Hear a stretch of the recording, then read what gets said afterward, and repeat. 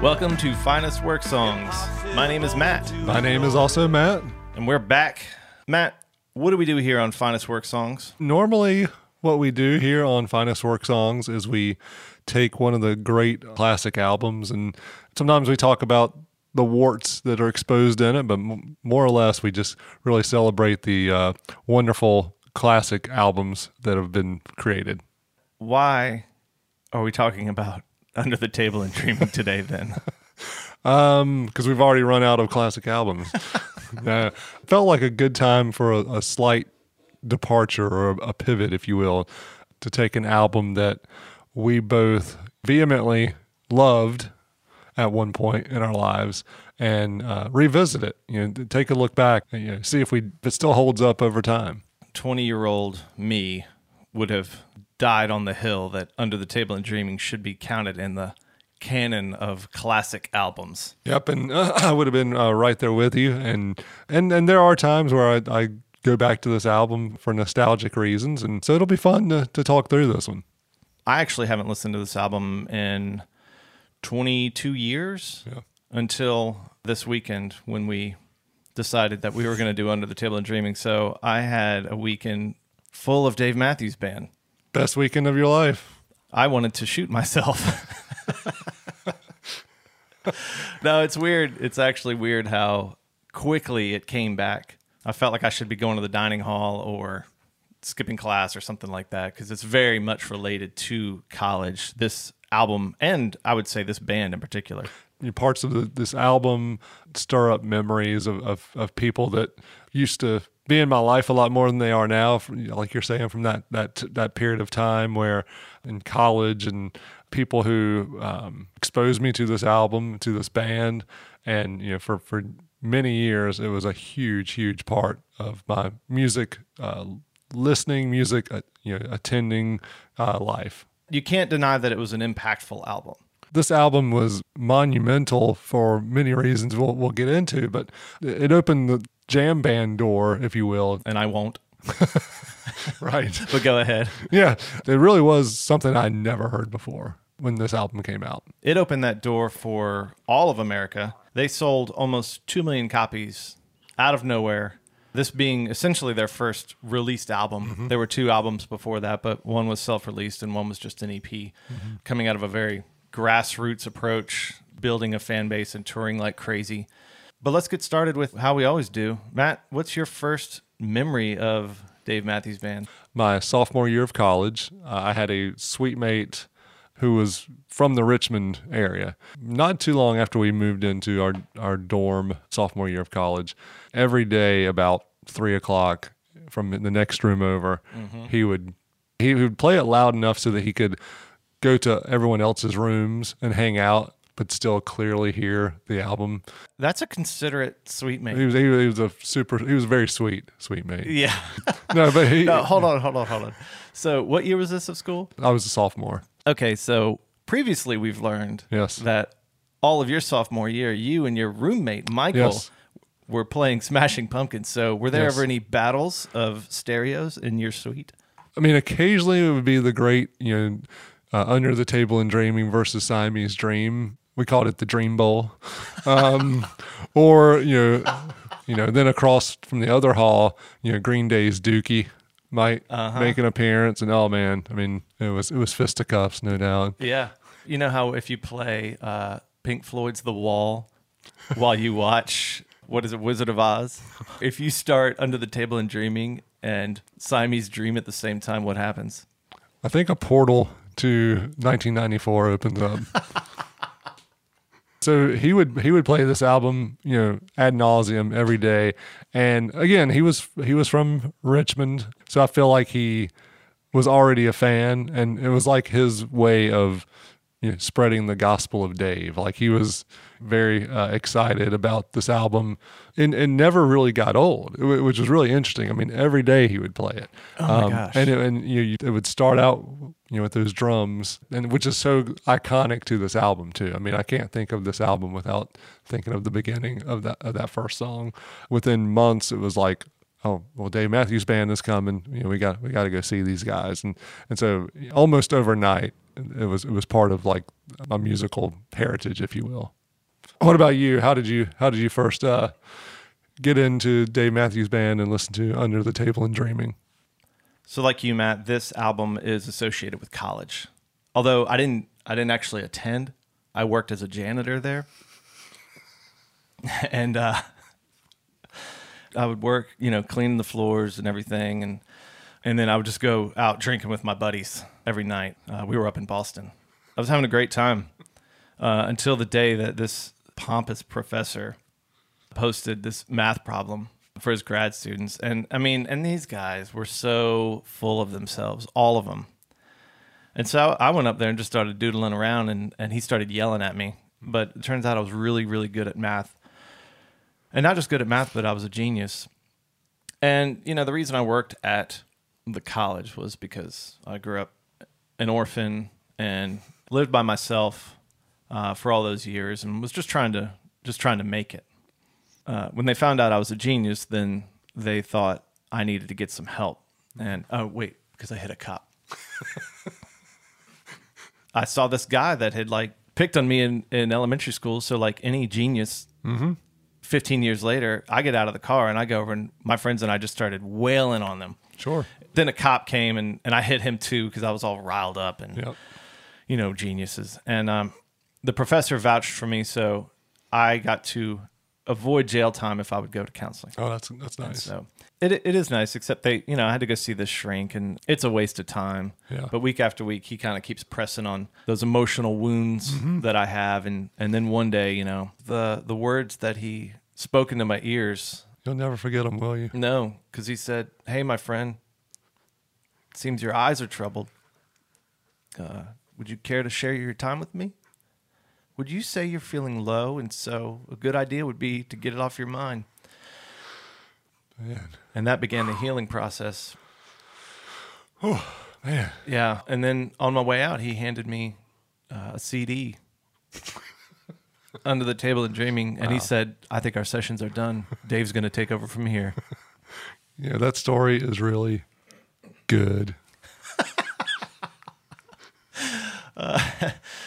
Oh, man. No, I went to JMU, which is in Harrisonburg, Virginia, about 45 minutes from Charlottesville. It's got to be the epicenter at this point, right? Charlottesville is. Yeah. That's what you heard in every dorm room, coming out of every Jeep.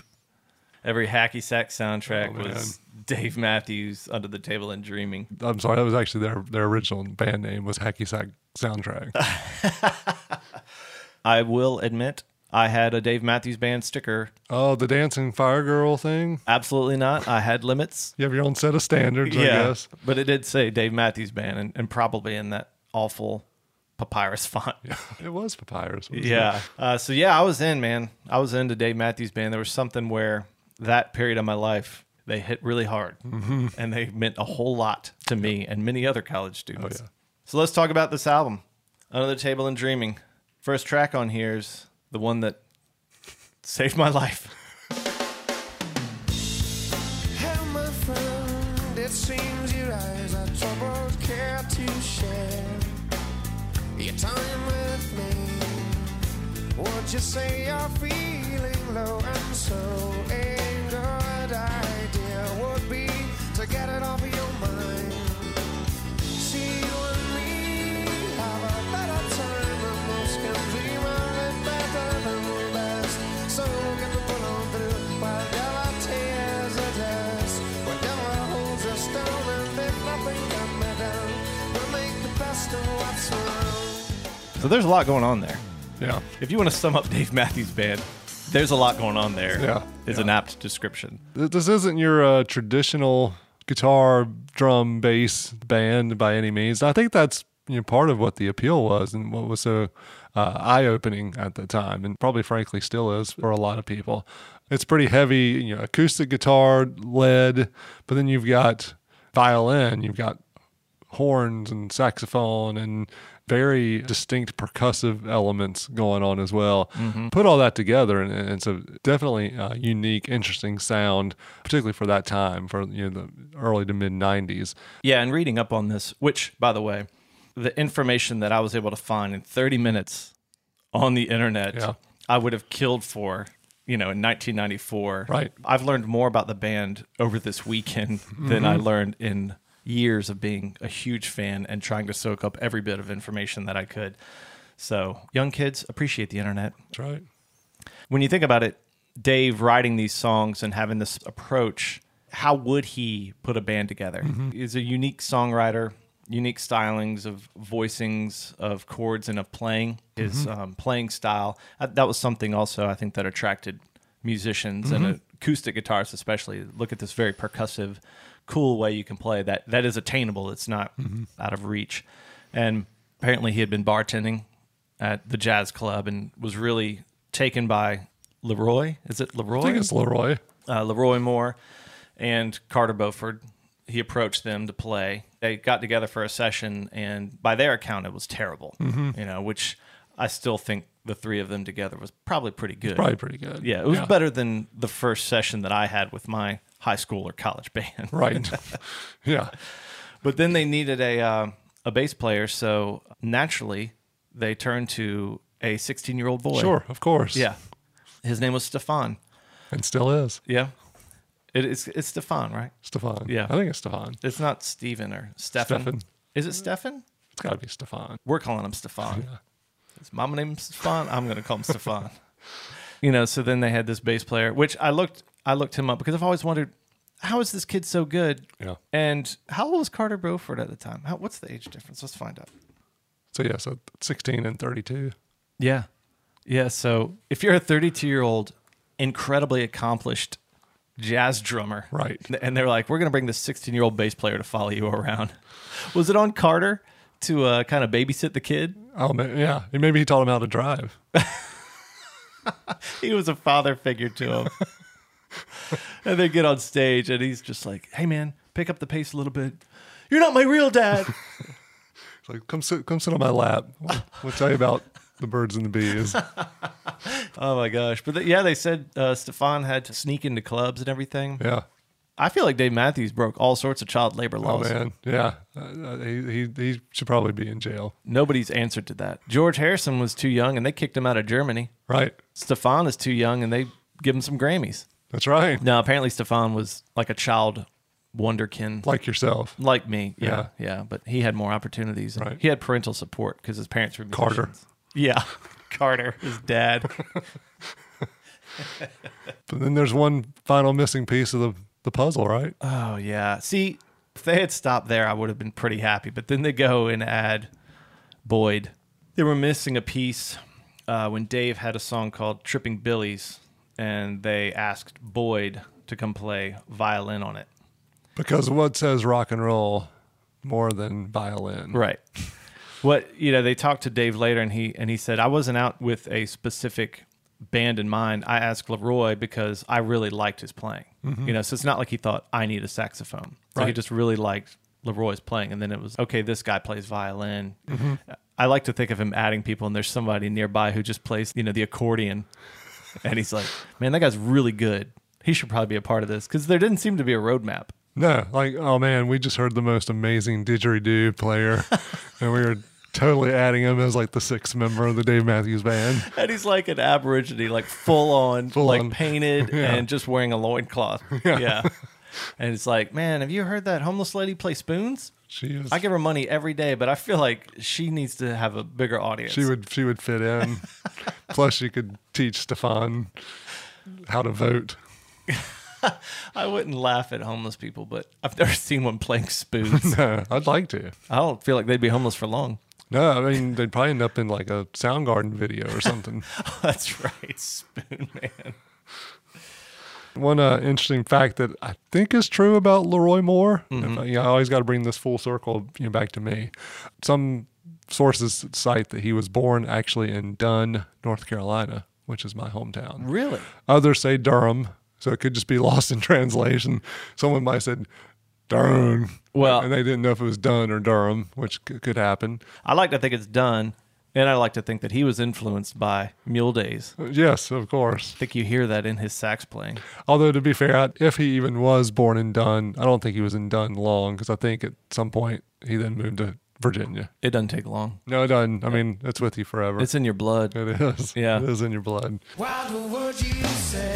Don't drop the big one. You a monkey on a string. Well, don't cut my lifeline. Doggy on a chain. Don't bite the mailman. What would you say? I was there when the bear ate his head. Thought it was a cat. Oh, man, this song does not hold up. No, even before we were going to talk about this album, I was listening to the radio a few days ago, and the song came on, and as it got towards the end of it, I just remember thinking to myself, this is such a dumb song. It is. Gosh. And this is what people liked. This is what got to number 11. Yep. I think it has something to do with how different this was. I mean, this was really different from anything else really on radio, on mainstream radio at that time. Yeah. And no doubt it's catchy and memorable too. You can hear it one time and you're going to be repeating those lines throughout the day. But I mean, I think it had to do with how outside the sphere of normalcy this was. I mean, it really was unique. Yeah, that's right. One of the things that drew me to it at the time, and I think really appealed to people, was the complexity. To kids who grew up, and you're listening to pop music or rock or alternative music, you've got jazz elements coming in and some really intricate stuff. And a lot of that is attributed to Carter Beauford. He's the one that people flip out about. His is kind of a neat story as a drummer. His dad growing up was going to see Buddy Rich, the famous, incredible, historic drummer, and couldn't find a babysitter. So he took Carter with him. And then Carter just was mesmerized as a young kid. And when Carter set up his drum kit, he set it up open like Buddy Rich. And so, can't see what I'm doing with my hands, but if you It's amazing. By the way. Oh, yeah. I mean, the drumming that's going on, it's like the air drumming. It's like a middle-aged white dude at a Rush concert. But my hands are open, as opposed to, when you see somebody playing drums and they've got their right hand crossed over their left because their right's playing the hi-hat and their left's playing the snare. Or left over right if you are left-handed. But he had it open, and this is what enabled him to do a lot more than traditional drummers and make things really complex. But that complexity that's throughout is the thing that now, when I listen, kind of grates on me a little bit. It's a little frustrating and overwhelming. Especially this song, because I got an idea. Let's add John Popper, Yes. the harmonica player from Blues Traveler. So we got a sax solo. Nope, that's not enough.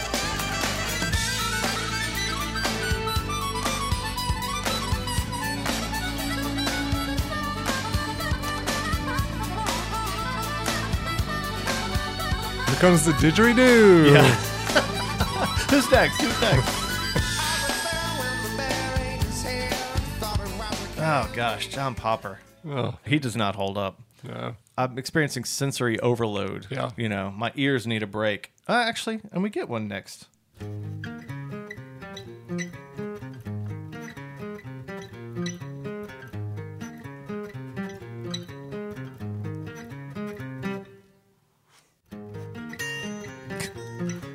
That second acoustic that comes in. That's Dave. All right, Dave, just play one note. Yeah.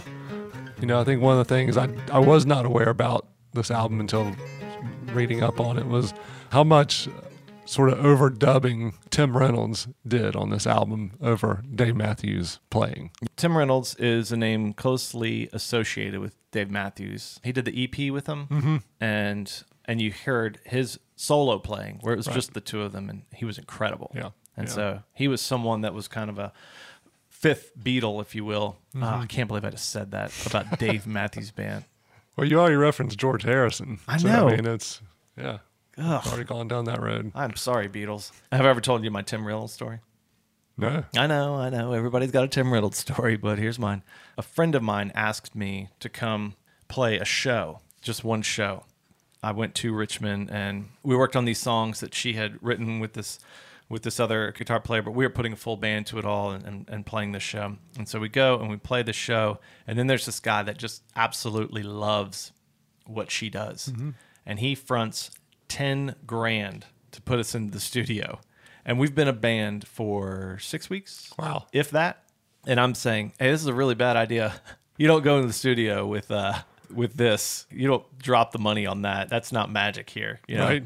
But we did. We went into the studio and then we put out this CD. So then sometime in April, we went down with Young Life, which is this high school ministry. They did this thing down in Florida. And so we went down with all these high school kids from Richmond and we played music all week. And then, you know, we got to meet the kids and everything. And then we let them know that we were having a CD release party at the end of that week.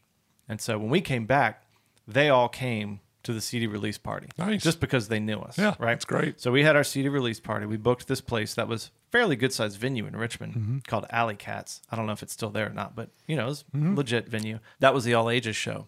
Then later that night, we played an after hours show. The lead singer of the band was in a sorority, and there happened to be a huge sorority event that night.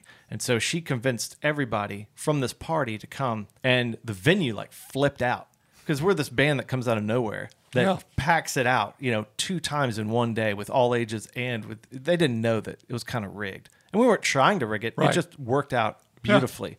But they decided to give us a standing gig every week. We got to play every Thursday night there. And maybe the first time we convinced our friends to come out, and then the second time our family, and then, you know, maybe some more friends. As the summer went on, we played a show to our friend who did merch. But we did get to open up for Tim Reynolds, and I was really excited about Tim Reynolds. You know, I'm in my Dave Matthews phase. You got your sticker on your car. Oh my gosh, yeah! It's like I'm standing out there waiting by the car, just pointing at the sticker, like leaning on the yeah. And so I'm eyes open for Tim Reynolds. You know, we're there early. We do our sound check. They're loading in. It's just Tim Reynolds and his band, right? And so I'm kind of looking around, asking everybody, and this guy comes in carrying these cases. He's like 5'2". He's got this long hair. He looks like a roadie. And I was like, hey, man, have you seen Tim Reynolds? Is he? And he's like, yeah, I'm Tim Reynolds. Oof. Yeah. I didn't talk to him after that. I was hoping to maybe bond with him, but it was clear that he knew. I didn't know who he was. Right. But this is pre-internet. Yeah. How would you know? Unless there's a picture on the CD. I don't think there were. I mean, I don't remember seeing pictures of Tim Reynolds. That was the first time I'd seen him. Yeah, so Tim Reynolds was another session guy in Charlottesville, and apparently maybe Dave's chops weren't up to speed, at least in the recording studio. Right. At that time, at least. Which is a little bit shocking to us now, because at the time you think it's all Dave. It's all him, yeah. Satellite in my eyes like Yeah, Satellite was crowd pleaser of a song. And this is also a great outdoor amphitheater song as it's getting darker. So I just have memories of like people thinking, oh, this is awesome. The stars are out and they're playing Satellite. Yeah. Whoa. winter's cold, spring races, and the cold by the storm is chasing everything underneath the places. Look up, look down, all around me, satellite. This one doesn't bother me in the same way that when I hear a Sting song come on, you know, it doesn't bother me. Right. No, I feel like this one still holds up. Although, as we've talked about it, there's still, even for a simple song like this, I mean, I say simple, I mean, I don't think it's a simple song, but simple melody, there's still quite a bit going on. There's still some complexity to it. Had this been any other band doing this song, they would have done it way more straightforward, but they still add the complexity. It's simple for Dave Matthews Band. Right. Exactly. This next one, though. Oof. All the songs start out with some acoustic riff that sounds like he's doing like a guitar exercise, you know, like a warm-up exercise. And it's like he starts warming up and then they just start playing along. Right. He's like, oh, keep doing this? Oh, yeah. You like this, huh? We don't care what you do. They're- Yeah, it's called the Dave Matthews Band. Yeah. We're going to do what you start. But we stand for nothing. Hard calls to me. See, it's in moments like this, it doesn't bother me that much because one thing I like is that they're all kind of staying in their lanes. Yeah. They're not playing over one another. I think it really starts to bother me when they're doing like different lines Right. together, you Yeah. know, and start jamming. But right now, it's Carter and Stefan are just keeping a groove, Yep. and Boyd is barely doing anything. I found that that's when I'm most happy. Let's skip a little bit ahead to when he starts really growling and yelling at us. Oh, yeah.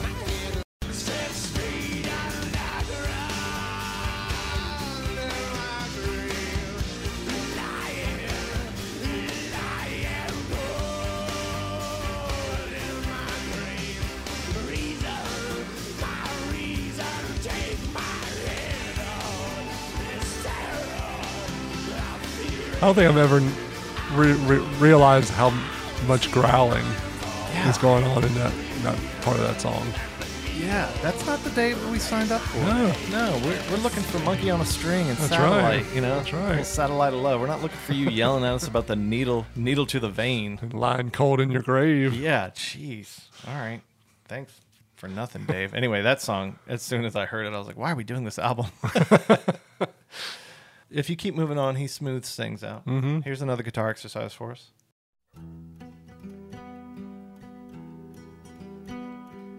It's like he's tuning. And add some cymbal. Yeah. Not now, Carter. I'm Wait till I'm still tuning. done. Wind chimes. Yeah. 10 fingers counting, we have each 9 planets around the sun repeat. 8 ball will last if you triumphant be. And he counts down 10, 9, 8, 7. Clever. Yep. Of the sea. It's a typical situation in these typical times. Too many choices. Yeah. It's a typical situation in these typical times. Too many choices. Everybody's happy. Yeah, see, it's a little bit more subtle. Yeah. And again, Boyd's not playing. Right. That's when I realized I'm like, I like this. It's like, oh, which I don't hate Boyd, but Right. you know, back in the day when you would see them live, he got old quick. Yeah. He was very much about himself Yeah. and like always working out and wearing tank tops, not on stage, but he was wearing tank tops on stage. Yeah, but you know, right. it was clear that he was about himself, promoting himself, Yeah. and he loved his guns. He loved his guns. Yeah, Boyd Tinsley's biceps opened for Dave Matthews. He'd walk out stage and just start flexing. Well, I mean, a lot of the songs he barely played, so he had to do something. That's right. They were actually, can you play more here? He's like, I'm busy. I'm busy. Got the pythons out. Yeah, people came to see these. All right, next we got Oh boy. What could I have been? Dancing Nancy's. Parking lot attendant. Could I have been a millionaire ballet? Could I have been lost somewhere in Paris? Could I have been your little brother? Could I have been or anyone other than Oh, me? jeez, we get it. Could I have been? Let's see.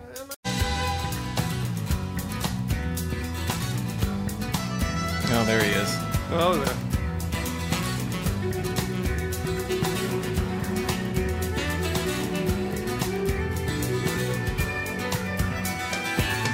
I am who I am, who I am. Well, who am I? What is he saying? I am who I am, who I am, well, who am I? At the time that this album was really prevalent in my life, I remember thinking like, oh man, those are such deep lyrics. Yeah, I really poured over them and thought, man, he's really like touching on something there. yeah. 23, I'm so tired of life. It's like, you're 23. And also, maybe it appealed to us because it seemed like a college dude writing lyrics. Right. And it was mundane, but quote unquote deep thoughts. Sort of the things you kind of talk about in your like 100 level college sociology class. That's right. Yeah. I picture him doodling in these classes and like, oh man, this is going to make a great topic for a song. Or sitting there and the teacher's actually talking about something existential and he raises his hand. He's like, yeah, but could I have been a parking lot attendant? Looks around, nods his head. And the girls are like, oh my gosh, do you have a guitar? Because if so, I'd like to hear from you. And do you have a really well-built violin player as well? Do you know any 16-year-old bass players? Because if so, we're bringing our friends to your We show. also like older drummers. Do you know any mysterious, non-speaking sax players? Do you happen to know Tim Reynolds? Do you know any short elf-like men who play the guitar better than you?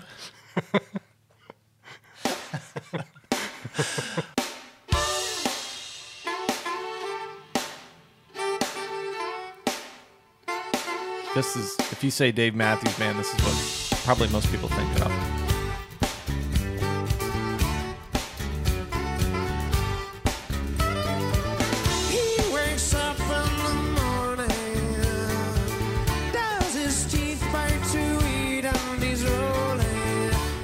never changes a thing. The week ends, the week begins. She thinks we look at each other, wondering what the other is thinking, but we never say a thing. And these crimes between us grow deeper. I think that was a good verse. That we look at each other, wondering what the other's thinking, but we never say a thing, and these crimes grow deeper. I thought that was pretty good. Yeah. Take these chances, place them in the box until they quiet the time. Lights down, you up and down. Goes to visitors, mommy. She feeds him well, his concerns he forgets them and remembers being. I just praised his lyrics, but I'm going to take that back with that verse because that was stupid. Goes to visit his mommy. He's just being real, man. Place them in the box until they quiet the time. Lights down, you up and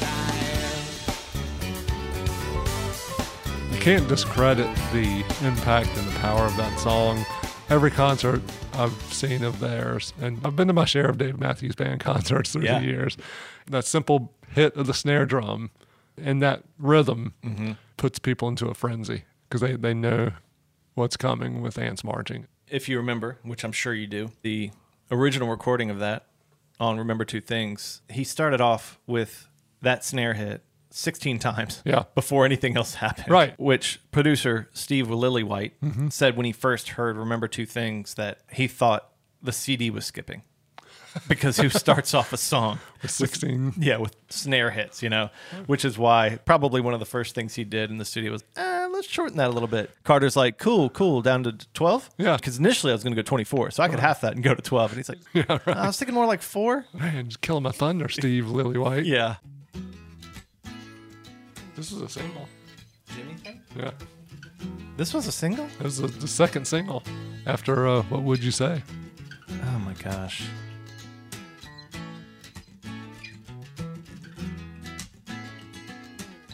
I always thought this was about sex, Yeah. but when I was reading up on it, they were saying it's about drugs. I thought it was about Jimi Hendrix, which I couldn't understand why a acoustic guitar song would be about Jimi Hendrix. Right. Jimi Hendrix never touched an acoustic. Get that thing away from me. That's how guitar smashing was invented. Right. Was he just like smashed it? It wasn't because he was like performing on stage. He's like, this thing, get it away from me. This thing doesn't have any plugs. You get me a broke guitar.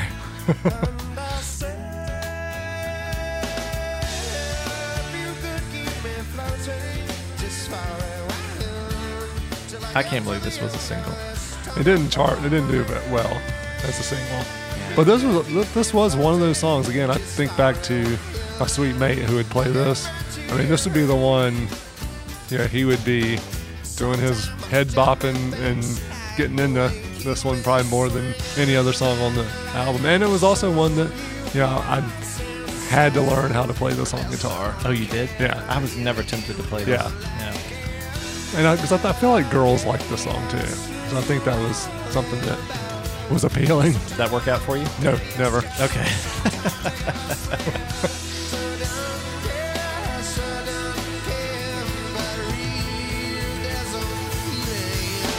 Yeah. We can stop there. Yep.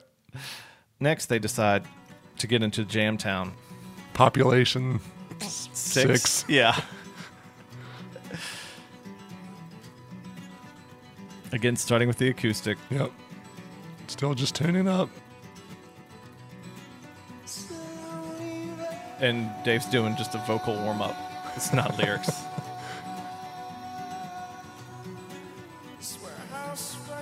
You said that Dave Matthews Band introduced you to jam bands. It's like accessible jam band music That's a good way of putting it. because Yeah. it still has kind of pop hooks and melodies and everything and Boyd Tinsley's biceps. But it still keeps its pop sensibility. Yeah. I've never been into jam bands, so Yep. I've never listened to Fish or Grateful Dead or anything, but the times I have checked those out, it has a lot more of that wandering off into jamming.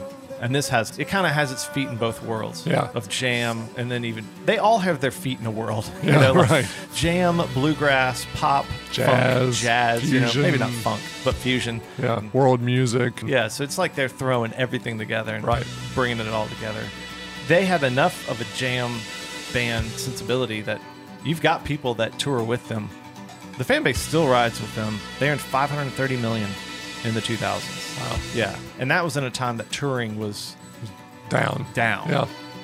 Well, and you know, the jam band aspect of it, this is definitely one of those songs where, like you said, it opened your eyes to jam bands. Like I was not someone who was into the Dead or anything like that. Yeah. Or Fish. But yeah, this was one of those songs that made me want to at least briefly look into that and listen to that a little bit. But conversely, it was the jamming that eventually turned me off from Dave Matthews Band.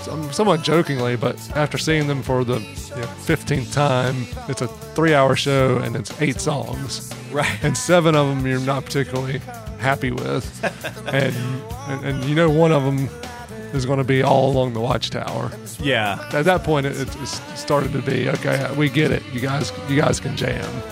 And not that I was even coming to hear all the hits necessarily, but at some point it got to just be a bit much. Yeah. Yeah. No, I agree. Those live shows got a little bit tedious. But you talk about it being, the like hardcore fans. I was when I was reading up on this album, I did not realize that I'm sure there are a lot of Dave Matthews cover bands, but one of them is called Warehouse. So, Yeah, this is a song apparently that longtime fans can tell you their favorite version of Warehouse from a specific concert. So they do it a little bit different all the time. Right. To me, if you have fans like that, you're a jam fan. Right. Also, 2 Dave Matthews fans named their pizza restaurant Warehouse. Oh, He said, spot in the middle, static fade, statistical bed. Soon I'll fade away.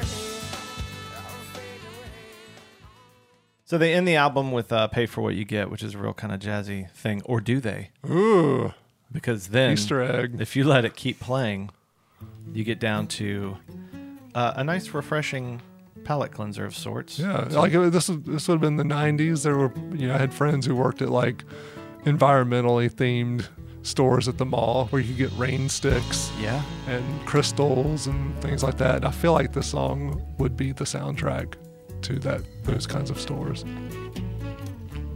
If Dave Matthews and Carter Beauford and LeRoy Moore got together, pulled in Stefan, this was their first song, they would have become a low-key jazz act Yep. in Charlottesville. The Quiet Storm. Yeah. And that would have been their fate. Yep. You would have walked by a wine bar and you'd see them playing in there, and You think this is nice. yeah. And instead, they added Boyd Tinsley, and they ended up with this.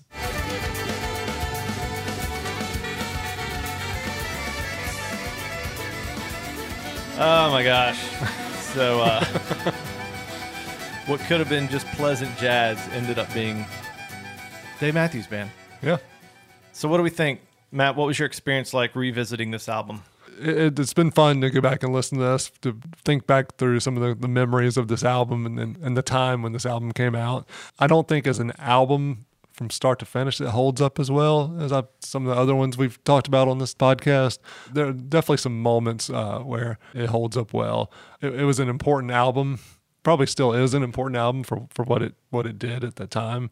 And as I was thinking about 1994 and the Dave Matthews Band, and I'm probably overstating this a little bit, but there was about a 2-year or so window where it was pretty remarkable to think about the impact that bands from the South were having with mainstream rock and roll and mainstream pop radio, because you have Dave Matthews Band out of Virginia, Hootie and the Blowfish. The Cracked Rear View was just a monster of an album that tended to spawn off other hits and other acts. You had, I mean, Edwin McCain was big for a while. Oh, yeah.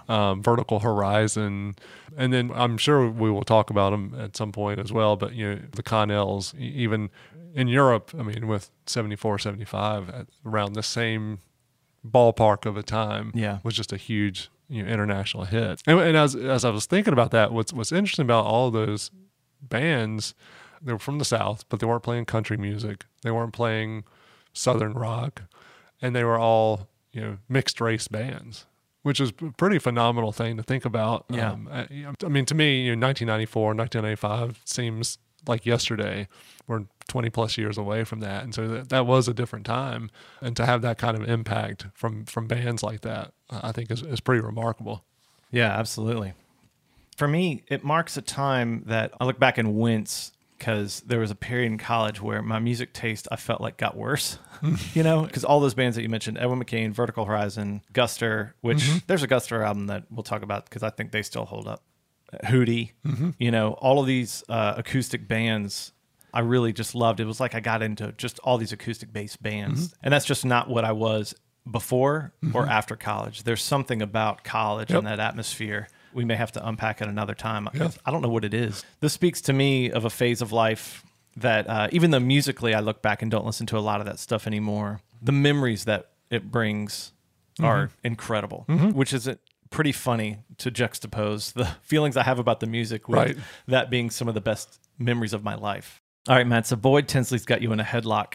Oh, boy. That monster ball of a bicep is just pressing in on your temple, and you're about to black out unless you give him a song that needs to be removed from this album. What would you choose? For me, I would probably choose Rhyme and Reason, just because that is terrible. Yeah, exactly. And it's got all the bad qualities of a Dave Matthews Band song. Boyd Tinsley. Yep. Dave growling. Noodling, just oppressive percussion. I mean, just... we actually agree on this one. Yeah. I would take that one off as well. And then what you have are kind of light, slower, jazzy type, pleasant songs, poppy, fun songs. You know, What Would You Say? And Best of What's Around, more radio-friendly hits. And then slightly jam-based songs like Warehouse.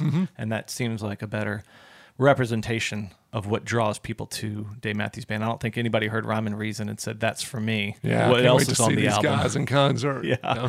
Maybe they did, but yeah. All right. Are you listening?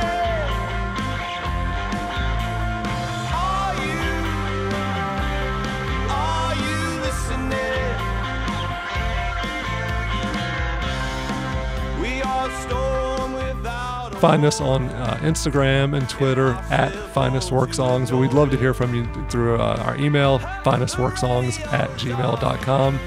We'd love to hear your thoughts on this album. You might vehemently disagree with us on this one and think this album holds up extremely well.